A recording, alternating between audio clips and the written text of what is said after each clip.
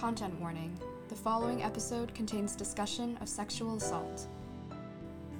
For the Daily Princetonian, I'm Lena Kim. You're listening to Daybreak.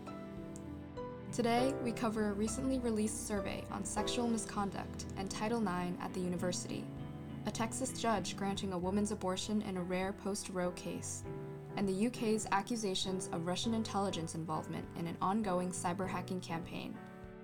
It's Friday, December 8th.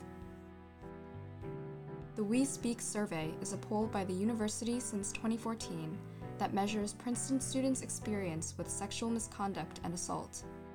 The results of last year's We Speak survey suffered from a low response rate with 31% of undergraduates responding to the form.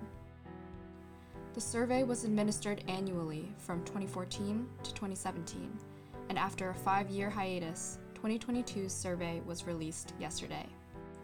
The Prince data team took a look at the results to analyze the trends in Princeton's sexual climate. I sat down with contributing data writer Mary Ma to learn more. My name is Mary Ma. I am a sophomore, and I am a contributing data writer for the Prince. Yeah, awesome. I guess the first question is, could you give us a brief history of the We Speak survey at Princeton? Yeah, sure. Princeton first started this survey in 2014 after a lawsuit was filed against the university, in which the university was found to be in violation of Title IX because of failing to provide a prompt and equitable response to complaints of sexual misconduct. Princeton conducted the survey in 2014 as a commitment to survey the campus community and to find out more about cases that were perhaps not reported directly to the Title IX office or to share. And the university administered the survey from 2014 to 2017 every year, and then they stopped deciding that they would administer the survey every 4 years. But then because of COVID, it ended up being a 5-year-long hiatus, and so this is the first survey since 2017. And I guess the second question is, what were some of the major trends in the data? So one of the most notable trends, I guess, is that the response rate fell from 51% of the undergraduate student body in 2017 to only 31% in the latest 2022 survey, which is pretty notable.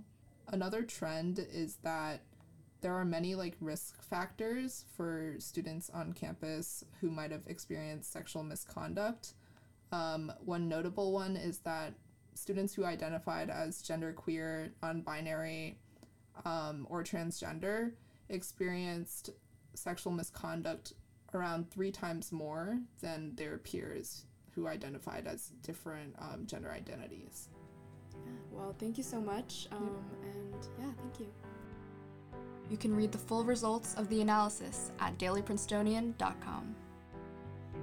In national news, yesterday, Judge Maya Guerra Gamble, a Democrat presiding in the Travis County District Court, recently ruled in favor of Kate Cox, allowing her to obtain an abortion despite Texas's stringent bans.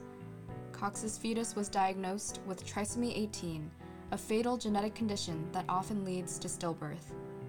Her case spotlights the legal intricacies of medical care in a post-Dobbs decision world.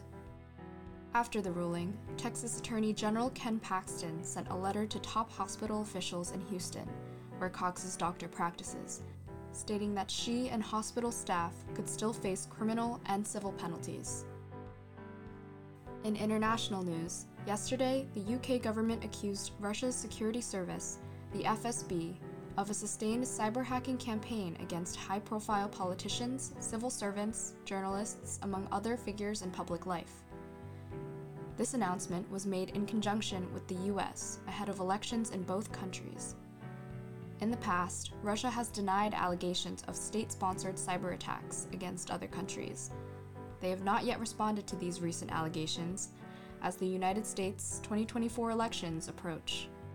Today, expect partly cloudy skies with a high of 48 and a low of 31 degrees. That's all for Daybreak today.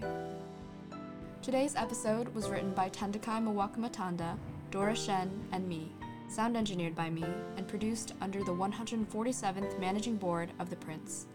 Our theme was composed by Ed Horan, class of 22. For the Daily Princetonian, I'm Lena Kim. Have a wonderful day.